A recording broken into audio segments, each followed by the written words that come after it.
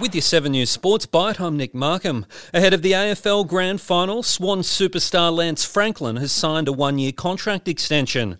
There were fears Saturday's decider against Geelong at the MCG would be Buddy's last game for the club, but he'll now continue in the red and white for at least one more season. In the NRL, South superstar Latrell Mitchell says he has unfinished business to attend to in Saturday night's preliminary final against reigning premiers Penrith at Accor Stadium.